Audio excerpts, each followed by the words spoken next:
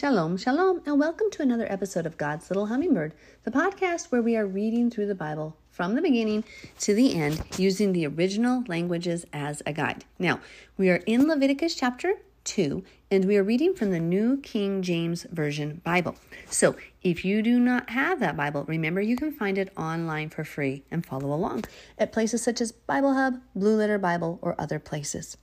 So, without any further ado, let's begin in Leviticus chapter 2, and I pray that Father God would draw his people to him and open our eyes, ears, and hearts to comprehend his truth and his truth alone. And we established last episode, if you remember, a little preface here, that we will again have these sacrifices when we have the temple again, and then the Lord will cleanse the temple again, Jesus, Yeshua, when he returns, and of course he will institute these offerings again. Now, not always. Remember, I don't think, and I could be wrong, but I don't think that because it says God's people won't be sinning anymore. So the sacrifice, I don't think we'll have to use it per se, because we're not supposed to be sinning anymore. So once he cleanses it, it says there will be no sin found among his people. So therefore, if there's a sin offering, perhaps some of those we may no longer partake in. But perhaps the Gentiles or the nations that don't know the Lord would have to. So on some of that stuff, I'm not certain. But if it says it's for sin, and then we will no longer sin because he will have, remade us and taught us his Torah, I'm just thinking we won't have to use that. So that's just a long explanation, but that's just my thoughts. But I could be wrong. I love to hear your thoughts. If you reach out on, message me via Facebook on God's Little Hummingbird, that would be great to hear what you guys think as well, because we need each other to learn from each other. Okay, Leviticus chapter 2. When anyone offers a grain offering to Yahweh, so that is like the word there is like a meal, like so it's more not meat per se, but it's micha. So his offering shall be of fine flour. Remember the word offering again, it's our korban, it's our gift. And he shall pour oil on it and put frankincense on it. Now remember, frankincense, we're told in Revelation, and of course the Song of Songs and other places, that frankincense is symbolic of the prayers of the saints going up to the Lord. So I love that in this particular offering, we bring it from this fine flour, this shaved off flour, is kind of like what the word actually indicates there in the original language. It's kind of like a chipped off flour. So ground up is what it means. And I love that we put the prayer with it. Like this, the frankincense is symbolic of the prayer. And I just love that it reaches up to the Lord when we give him this offering. Verse 3, the rest of the grain offering shall be Aaron's and his sons. It is most holy of the offerings to Yahweh made by fire. And if you bring as an offering a grain offering baked in the oven, it shall be unleavened cakes of fine flour, or the chipped off flour, mixed with oil, or unleavened wafers anointed with oil, or smeared with oil. Remember the word anointed usually is like to spread or smear. But if your offering is a grain offering baked in a pan, and so like a flat plate or a griddle, so it's like, think about the old stones they used to have where they would make kind of like tortillas, right? Those old stones. So it's not inside of an oven, it's on this pan type, stone type cook surface. It shall be of the fine flour or chipped flour, unleavened, mixed with oil. Again, notice these are all unleavened. That means without sin. Leaven is symbolic of sin. So he wants us to offer these pure, holy, righteous offerings to him. Verse 6, you shall break it in pieces and pour oil on it. It is a grain offering. And of course, who broke bread and told us it was symbolic of his body? Now, Yeshua, Jesus, was not doing offerings in the upper room, because, of course, you couldn't sacrifice outside of the temple area. Otherwise, it wouldn't be counted or holy anymore.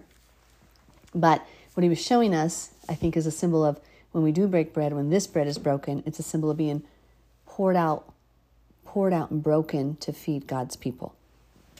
If your offering is a grain offering baked in a covered pan, it shall be of fine flour with oil. So the covered pan, of course, would be kind of like our modern day roasting pan, or some of those like a roasting pan, I guess is what I would think of it. It's covered. You shall bring the grain offering that's made of these things to Yahweh, and when it is presented to the priest, he shall bring it to the altar. Then the priest shall take from the grain offering a memorial portion and burn it on the altar. It's an offering made by fire, a sweet aroma to Yahweh. So a remembrance portion. This is kind of from you to Yahweh, that he remember you, that he be reminded of you. And what is left of the grain offering shall be Aaron's and his sons. It's most holy of the offerings to Yahweh made by fire. So notice this is what Aaron and his sons are eating. This is their sustenance. This is their food. So no, it's like, remember when I said a few podcasts ago that these sacrifices are sometimes dinner with daddy? That's what this is. And you're providing for the priests who are ministering in your stead. They were taken instead of the firstborn of Israel. Remember that. Verse 11, no grain offering which you bring to Yahweh shall be made with leaven, for you shall burn no leaven nor any honey in any offering to Yahweh made by fire. So what's the leaven represent? The leaven represents sin. Now what does honey represent? That one is a little tricky for me because the word honey can represent the word of God. It can also represent sweetness and life as we read different scriptures from the Psalms and the Proverbs and just different places in scripture. But you weren't to burn it with his offering. It was just to be the pure flour with the oil and the water. Well, obviously it was made with water to get the liquid in it. But it's interesting to me why no honey. And I honestly can't say at this point because I just don't understand that one. I personally don't understand, and maybe I haven't prayed enough about it. But I understand the leaven because we're not supposed to offer any sin. And the honey, perhaps, this is what I'm wondering, perhaps it is sweetening God's word too much. You know how some people will, instead of being fairly truthful and straightforward about God's truth, they try to sweeten it up. I know God has given me prophetic dreams. If I was doing that to people and not being straightforward enough, he would show me serving them cinnamon rolls versus bread.